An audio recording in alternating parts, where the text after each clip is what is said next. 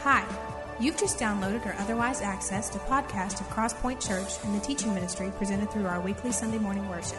Feel free to burn a copy of this file when you're finished and pass it along to a friend you think might also benefit from the teaching. We hope you enjoy the message today, and thanks again for taking the time to visit.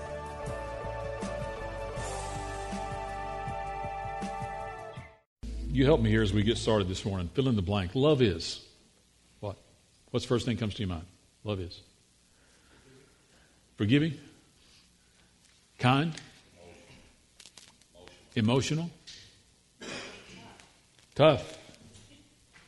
Yeah, it is. Sacrificial. Yeah. I was hoping I would get Turtle Tracks ice cream or something like that. No, well, never mind. It is all those things and more. In fact, last week, as we looked at this idea that love wins regardless of the circumstances, regardless of the challenge, regardless of the obstacles, love wins. It always wins. And it always supersedes. It is far more important than anything that we think really is defined is important here. That's what we learned last week. This week, though, he starts to define what love is and what it isn't in these verses. We're going to look at three verses together, four verses, 4 through 7. Let's look at these verses and come back and see, kind of pick these apart a little bit. Love is patient. Love is kind. Love does not envy. It does not boast. It is not proud. It's not rude. It is not self-seeking. It is not easily angered. It keeps no record of wrongs. Love does not delight in evil, but rejoices with the truth. It always protects, always trusts, always hopes, always perseveres. Now, in these is and isn't here in these 4 verses of love, there are several things I want us to see. First of all, in verse 4, love is a picture. He starts by saying love is a picture of selflessness. It's a picture of selflessness. He says here, love is patient, love is kind, it doesn't envy, doesn't boast, isn't proud. This idea of being patient and kind are matters of expression. Consequently, they're not inward, they're outward. Love is patient with others. Love is kind with others. It's an outward expression. Now, these things that follow are more inward. It's not envious, it's not boastful, it's not proud. That gets to our motivation. Why do we love the way we do? Why do we express love the way we do? Why do we reach out? Why do we hold back? Why do we experience love the way we experience it? Well, probably for the most part, we love like we were loved and love like we are loved. So how we saw love in our home growing up is oftentimes how we love. Sometimes not. That's an accurate or not picture of what God defines love to be here in this passage. But this idea of envy, of boast, of being proud is about my own motivation. Why do I love? Do I love to be seen? Do I love to be noticed? Do I love for others to see the fact that I'm loving, the fact that I care, the fact that I'm there? And he says there's no room in love for that. This idea of expressing patience and kindness and reserving or withholding envy and boastfulness and pride is the idea he's trying to convey. And it's this idea of loving others is certainly much harder when the others aren't as lovable, when the others are in a hard place, when the others require more love, need more love. We just completed a study not long ago, 1st and 2nd Peter. 1st and 2nd Peter are in large part about other things, but in large part about adversity. It's in large part about suffering. How do I deal with that? What do I learn from that? What do I glean from that? Now, what we glean from that study is that it's less about rescue and more about redemption. It's less about escape and more about enlightenment, less about deliverance and more about direction. That's what suffering is. And that's why it's so desperately important that we love people in the middle of a hard place. When it's hard to love, when it's inconvenient to love, when it's costly to love, when it takes time to love. It's important that you and I, as believers, as followers of Jesus, love people that way. Why? Because anybody can love somebody that's lovable, but only Christ can love somebody that's not. And he did. And he requires us and calls us to as well. Secondly, love is not only a picture of selflessness, but love is not about being noticed. Look at verse 5, what he says. It's not rude. It's not self-seeking. It's not easily angered. Keeps no record of wrongs. It's not rude. It's not offensive. Love is never off-putting. It never alienates people. It draws people, or it should. It's never self-seeking. It's never prideful. Never thinks more highly of itself. Never motivated by, will others see me love or will they not? Never motivated by that. It's never angered. In essence, love never has an agenda going in to say, here's the ultimate outcome I want to happen, and if it doesn't happen, I'm withholding love. Or if it doesn't happen, they're going to hear about it from me. If it doesn't happen, my love's not worthy, or this person's not worthy of my love. We go into love with no agenda. And this last one here is really good. It keeps no records of wrong. Love has, in essence, he's saying love has no memory. Every marriage needs to learn this lesson. Every marriage needs to love with no record of wrong. You know why? My wife does things wrong. I do things wrong. Your husband does things wrong. Your wife does things wrong. There's no marriage where wrong never occurs. And we need to have no memory. We need to love beyond doing wrong or being wronged. Sometimes that goes into extended family relationships or co-workers or those kind of things. Somebody's wronged us. How dare I be called to love them when they've wronged me? That's what God's called us to love beyond where we've been wronged, beyond where we've been hurt. Because love ultimately isn't about us. The greatest picture of this is at the cross. The cross was altogether about us and not about Christ.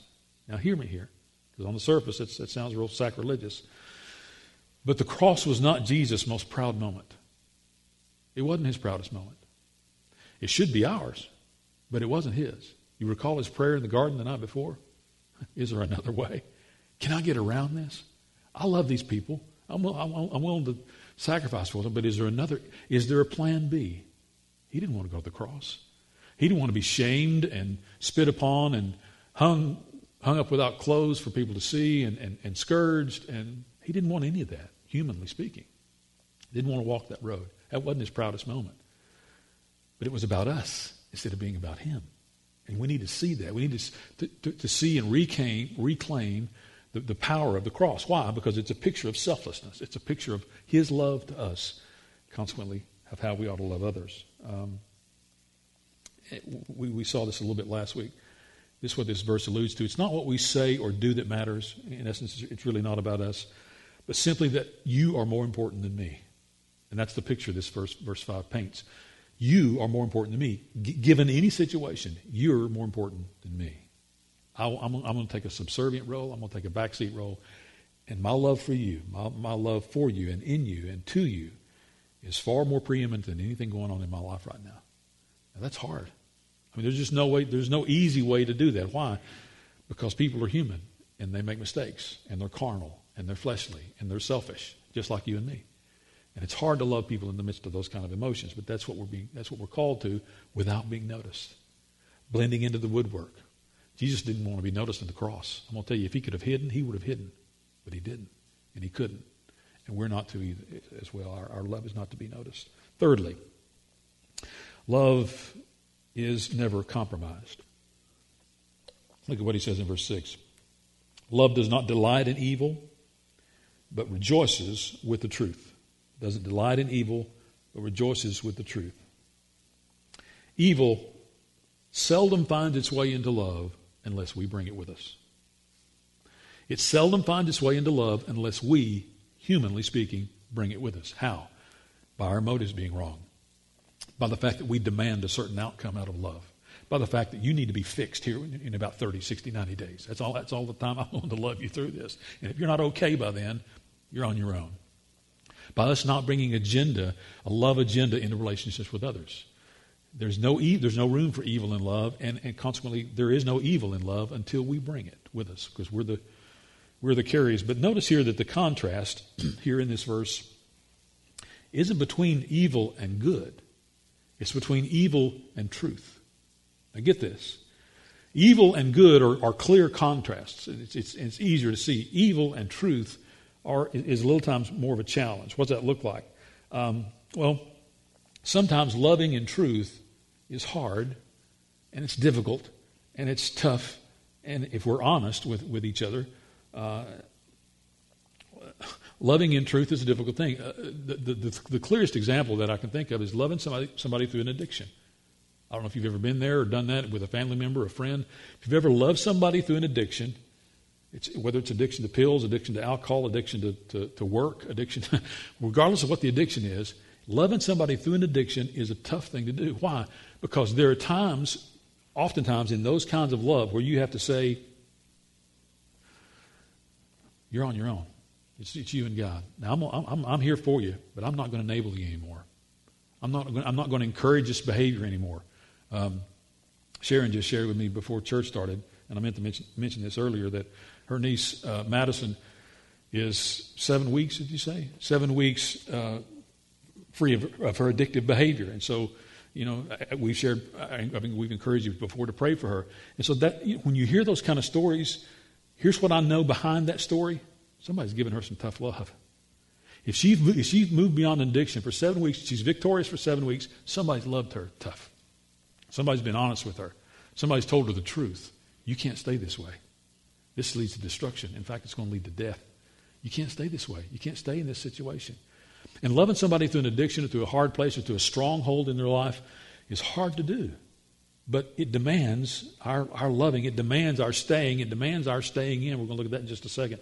It demands our investing in that individual. Now, sometimes love tells the truth, and it always should, but it also should always do that in love. Not, you better straighten yourself up if you want my love. No, you need to straighten yourself up because there's evil at play here. The enemy's all over this. Can you not see that?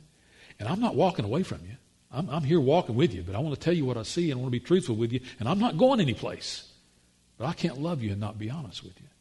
That's hard to do. With a friend, certainly. With a family member, yeah. Somebody at work, yeah. It's hard to do.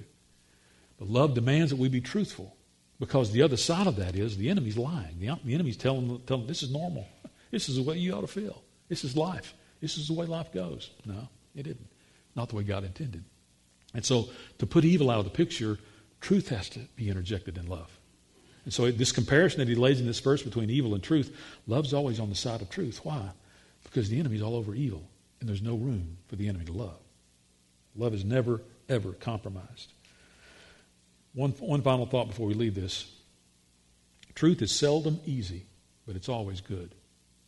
It is seldom easy, but the outcome, if we'll stay with it, and it's hard to stay with it sometimes, the outcome is always good. If we're going to stand on the side of truth, we're going to see good results. Maybe not in 24 hours, maybe not in 5 years. But if we stay with it, we're going to see good results. Why? Because truth never fails. It never fails, ever. It always stands. Fourthly, love's not only a picture of selflessness and not about being noticed and never compromised, but finally, love is to remain a constant. Look at what he says here in this last verse. It always protects, it always trusts, always hopes, always perseveres. Love protects the things that are of value. And what is that? Well, Jesus, the greatest picture again is to go back to the cross and look at this great expression of love. What was he dying for? Your job? No.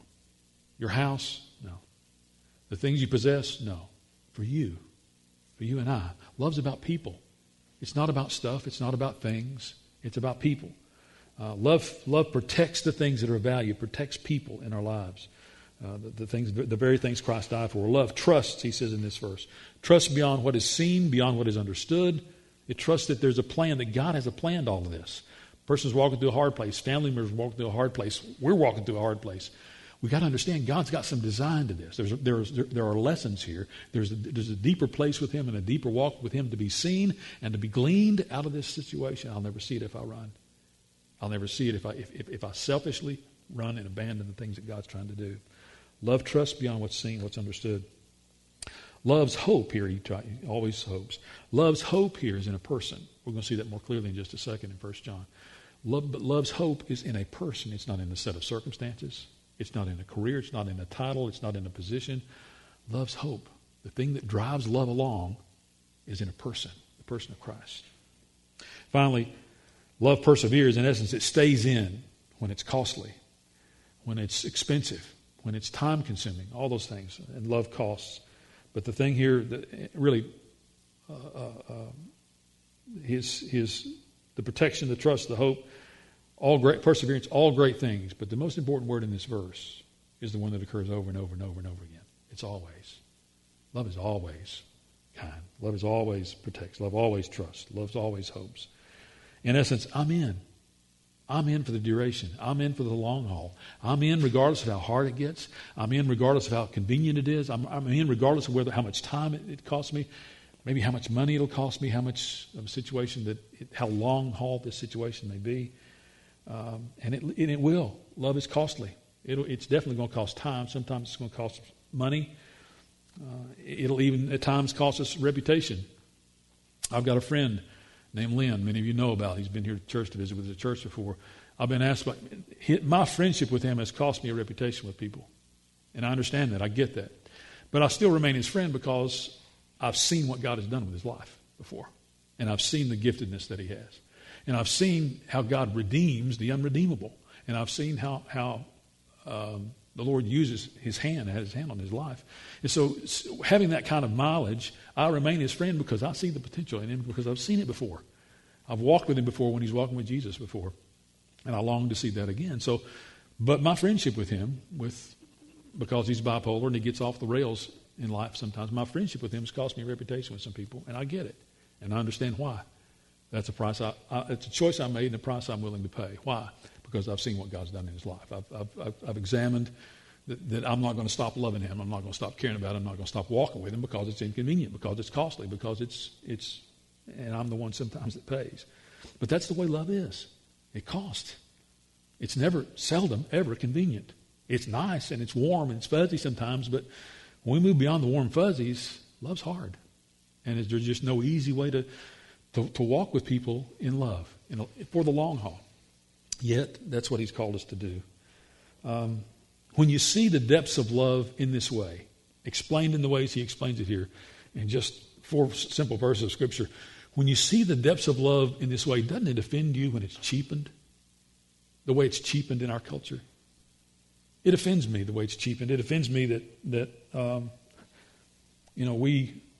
love is associated. And it doesn't offend me to the point that I'm going to beat somebody up over it. But it offends me when love is cheapened to include the Vols, or a color, or a car, or a purse, or a pair of shoes. It doesn't offend me to the point that I want to go take the purse and the shoes and the car and wipe the balls off. But when I see here the way God explains love, and I see oftentimes how I love and how I cheapen it, I'm convicted by it. And I'm bothered by it. And we all should be. Why? Because he paid an ultimate price with a picture of love like no one has ever given us. And that's how we're called to love. That's how we're called to give. That's how we're called to serve. That's how we're called to walk with others when it's hard. Turn to 1 John 4:8. And I want you to see here his definition beyond 1 Corinthians 13 of love. And we go to the source here at 1 John 4:8. If you don't have your Bible, it'll be on the screen. But he says here in this verse, verses 7 and 8 actually. Dear friends, let us love one another, for love comes from God. Everyone who loves has been born of God and knows God. Whoever does not love does not know God, because God is love. Now, look at this phrase with me again. Whoever does not love does not know God. Flip that around. Whoever does not know God does not love. I've shared with you before, and I've gotten some pushback from this, both on the expressions on your faces and even some of your comments, that even a mother with an infant child cares deeply about that child, but it's impossible for her to love unless she knows Jesus. You're nuts. Maybe so, but that's what the Scripture says. If we're going to love, really love, we got to know God to love. We can feel deeply. We can have deep emotion. We can have deep affection. There can be a strong bond, but it isn't love until we know Him. He's the author of love. That's what this verse says. So that apart from this definition, it gets kind of cheapened, doesn't it? It gets kind of watered down. It gets easier. It gets milder. It gets less severe. But when we see who He is, and He defines love, and He defines the way it works, He's the very definition of love Himself. He says God is love. It's impossible to love apart from God, He's saying in 1 John 4, 7, and 8. And then as we see it in practice here in 1 Corinthians 13, it's impossible to love that way without knowing Him. That's the real truth behind this. We can't love selflessly without knowing Him. We can't love and not be noticed without knowing Him. We can't love and not compromise it without knowing Him. We can't love and it not be a constant without knowing Him. It's impossible to do. It's impossible to put these things into practice apart from knowing Him. Any other definition of love is an empty one. I don't know whether how you see that. You probably at home, and I shared with you a couple of books last week. in the 5 love languages and Love Does that are great books to help you define that if you're looking for some great definitions of how to put that into practice in your life. But if you're like many, you've got several books at home on love. And some of them may be good and some of them may be not, depending on this definition. And here's the definition that should remain, is that God is love. A couple of observations here and we're done. That's this. Love is expensive. It's important that we know that. And it cost Jesus his very life. That's a great picture of the expense of love. How expensive it is. As I shared with you, that wasn't his proudest moment, I don't think. But it should be ours. Why? Because we were loved well. We were loved deeply. We were loved beyond where it's convenient, beyond where it feels good, beyond even where it's necessary. To love eternally. To love with a bond that nobody can break, even ourselves, even our own behavior. We always... Consequently, because that picture of love is what ought to be seared in our conscience, we ought to take a second look at love that's easy. And I don't know if you have relationships like that with other folks or not, but if love is easy, we ought to take a second look at them, because something's going to trip us up sooner or later. Not to say that love should be hard every moment of every day. It shouldn't. It's easy for me to love my family, my wife, my kids. But it's not easy all the time. Sometimes it's harder than others. But a love that's easy all the time, we ought to be circumspect of it and take a step back and say, what's about to happen here? Where's the enemy about to show up here? Because love is not easy. It's difficult. It's hard. And it demands a lot of me. It's expensive. So here's a question I ask as we close. I ask this of myself and of all of us, and that's this. What does loving well cost you? What does it cost you? God loves us deeply, and he loves us sacrificially. And he calls us to love that way too. And when we love that way, there's going to be some cost. There's going to be some things lost. There's going to be some voids in our life of areas that we've given ourselves away. And as I said a moment ago, it may be time. It may be money. It may be reputation. Maybe a lot of things that we lose by loving. But it's well worth the cost. He says here to us in these verses and in this text today, it's well worth the cost of whatever it costs us to love that way. He says there's a far deeper and farther reaching testimony than what you see in just the immediacy of your love. And boy, that's hard in our culture, because we're a culture that needs and demands even immediate feedback. We demand immediate feedback. I mean, if I text a 50-year-old, I don't expect a text back from a 50-year-old usually for several hours. If I text a 20-year-old and I hadn't heard back in 30 seconds, something's wrong somewhere. There's a sense of immediacy that our culture is demanding now, that we respond immediately. And love doesn't work that way. It's a long haul thing. It's an in for the duration kind of thing. You can't get rid of me. You can't push me away far enough not to love you kind of thing. That's what this scripture talks about today. That's how he's called us to love. And that's hard. But that's who he is and who we should be. Let's pray.